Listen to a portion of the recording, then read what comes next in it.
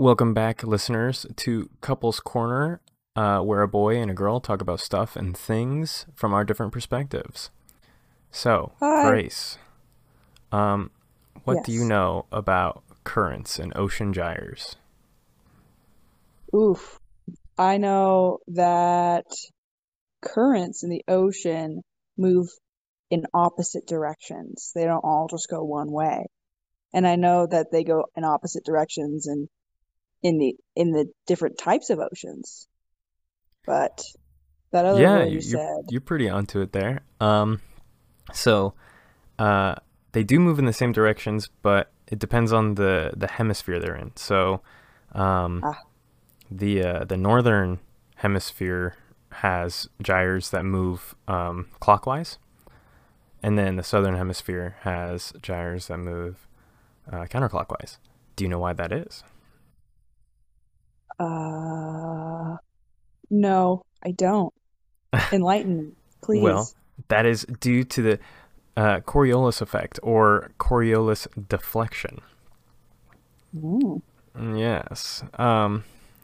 You probably didn't know this, but um, the Earth obviously is rotating, and that's the Coriolis effect there. But at the equator, the Coriolis effect has less of an effect because the Earth is spinning slower there.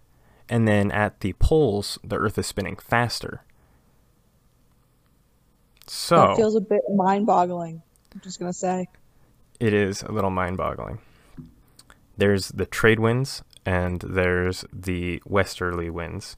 The trade winds um, are blowing in the southern hemisphere up and to the left ish. And the trade winds in the northern hemisphere are blowing down and to the left ish. And so I don't know if you can imagine that. If you're like looking at Earth with the equator, the winds from the bottom, like in the southern hemisphere, are moving up and barely to the left. And so Okay. those winds um, are causing Coriolis deflection, which means the water is actually being pushed away at a 45 degree angle Mm. to the left in the southern hemisphere. In the northern hemisphere, the wind's blowing down and to the left-ish, right, at like a 45-degree angle. And so the water is being blown at a 45-degree angle to the right. And then at the top in the northern hemisphere, there's the westerly winds, which are blowing up and to the right. So this is kind of causing like a circular motion, and that's kind of what causes the gyre to form there in that circular motion. Do you know how many gyres there are? 610. There's a lot of gyres, but there is some main gyres. Four Um, main gyres.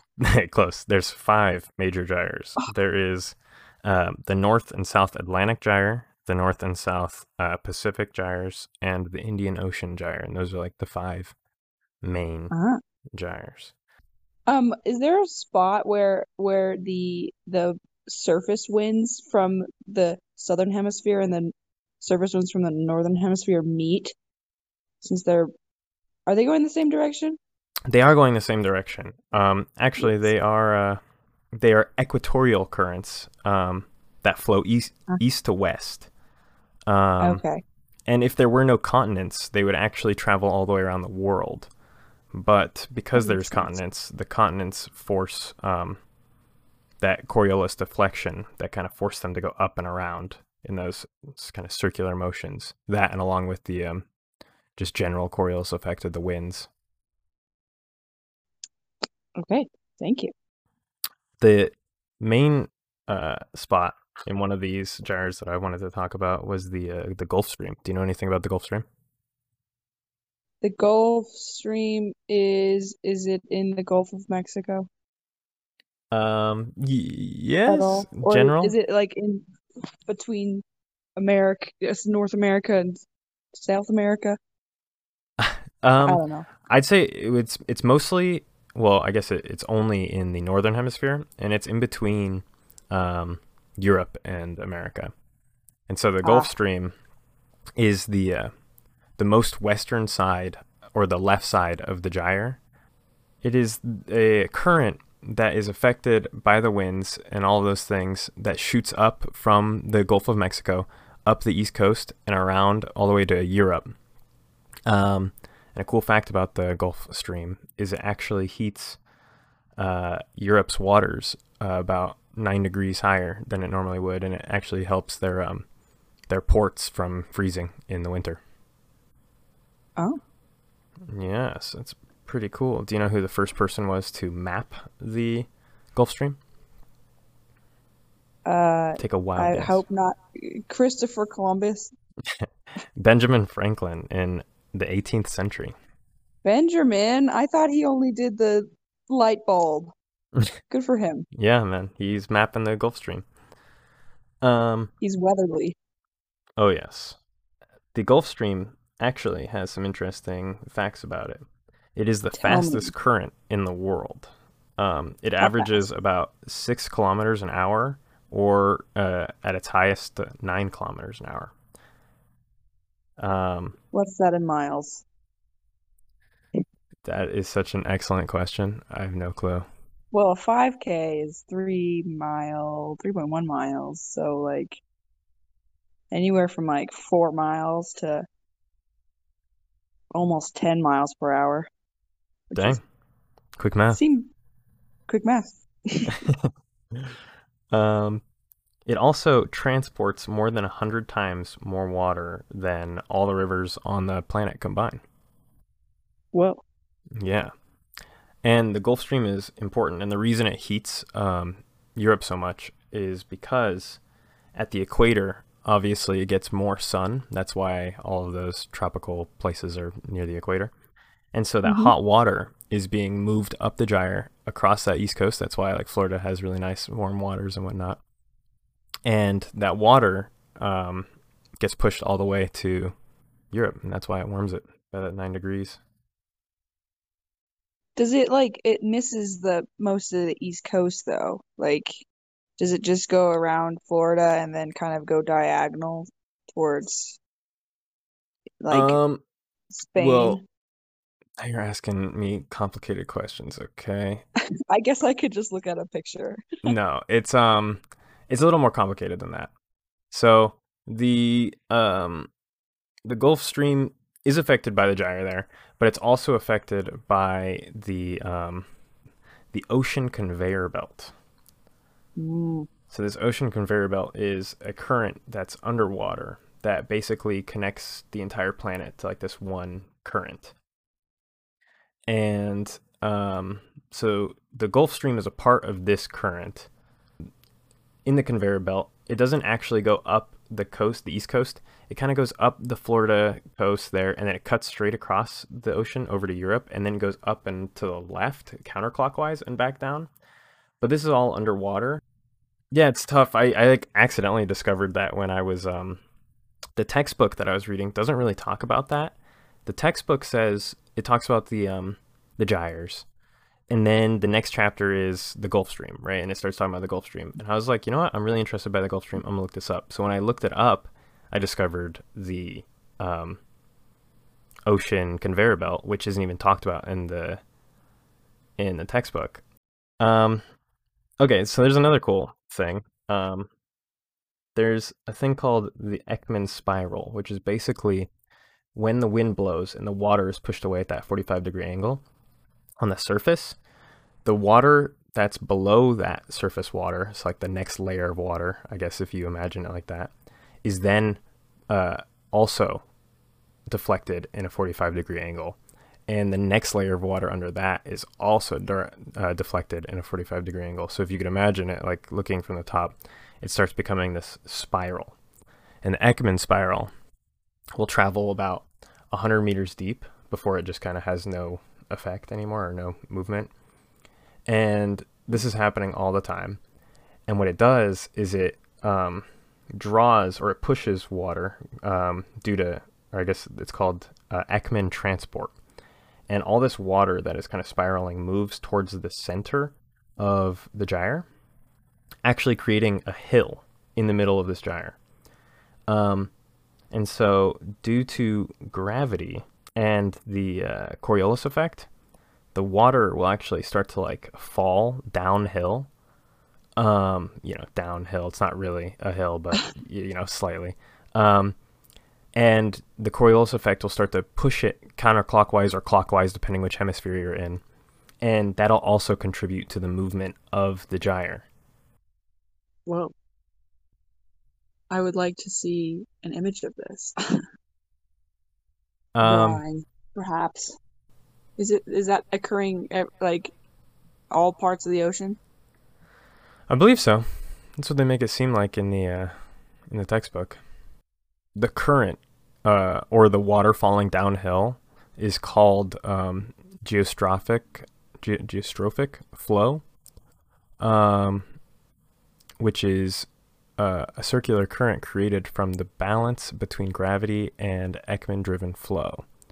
So it's basically that Ekman transported water that's in that hill begins to like fall, and then the Coriolis effect pushes it around in that circle around the gyre. But no, it doesn't have any like big picture kind of things. It's just kind of like this theory that you kind of have to just imagine. I think I had the Hmm. same question. Like, what is this like? I also had. I'm not sure about the Ekman spirals in general. Like the Yeah, way they show it in the textbook is it's just like this spiral, um, and it just like but there's not spirals down for 100 tornadoes meters. just happening. What? There's not little tornadoes happening in the water at all times. But maybe they're just like really grand scale Yeah, exactly. Maybe they're just like spirals. really huge, and we can't quite like fathom them. I Tell me wanted to. more. Okay. Let me tell you about Western intensification, dude. The Gulf Stream travels really fast, right? And this Uh-huh. is due to Western intensification. And Western uh, intensification really means that the water or the current is more condensed on the western side or the left side of the gyre than it is on the right side of the gyre. And this is due to the Coriolis effect as well. Um, Mm. the gravity is being pulled towards the equator. And so as the water is being deflected up and to the right or to the left, depending on the hemisphere, and it starts going around this gyre, as it starts coming over to the east side of the gyre, it's wanting to be pulled down to the equator due to the Coriolis effect and the spinning and the intensification of the gravity. And so the current becomes much wider in an attempt to like get to the equator faster. And so this like slows it down and brings it back to the equator, where then the trade winds blow it, you know, equilaterally to the equator, and then it moves back up and repeats the process. I can't believe that all of this is happening in the ocean. Yeah, right. It's pretty crazy. Isn't like the ocean like more undiscovered than even like space? It That's probably is. false, It's but like, well, yeah. Space is infinite, but no, I think what the statistic is we have more of the sky, like more constellations, like discovered or whatever, than the ocean. yeah. Seems like there's some creepy crawlies down there that don't mind all of these spirals and Yeah, it's interesting. So, gyrations.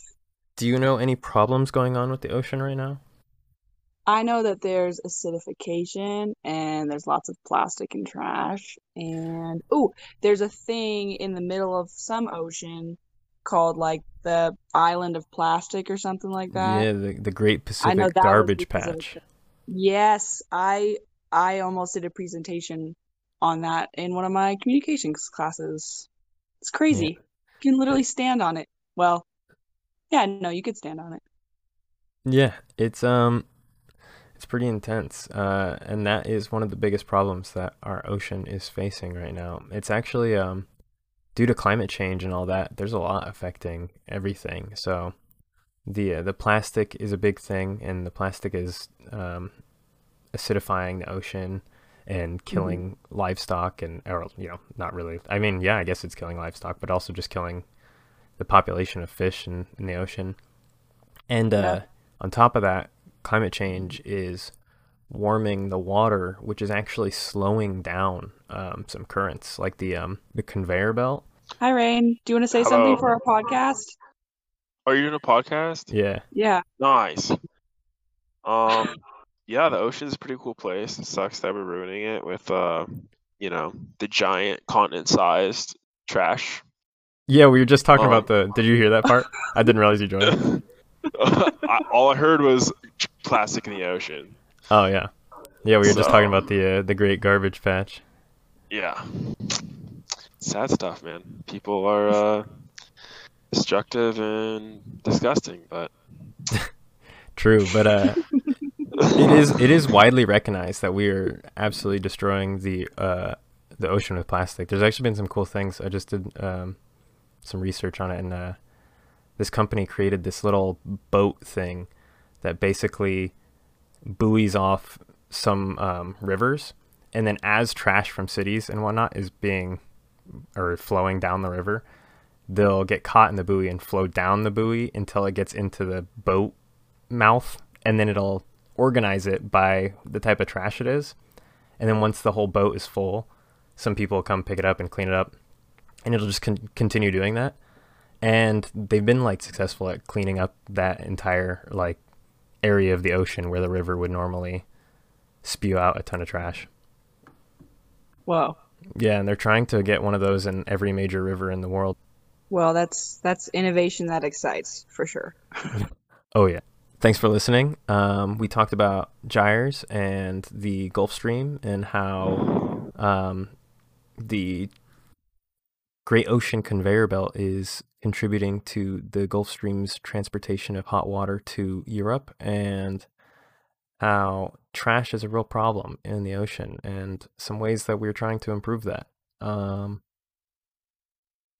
thanks. Catch you next time. Thanks for teaching me about ocean currents. Oh yeah. Kazow. Kazow. All right.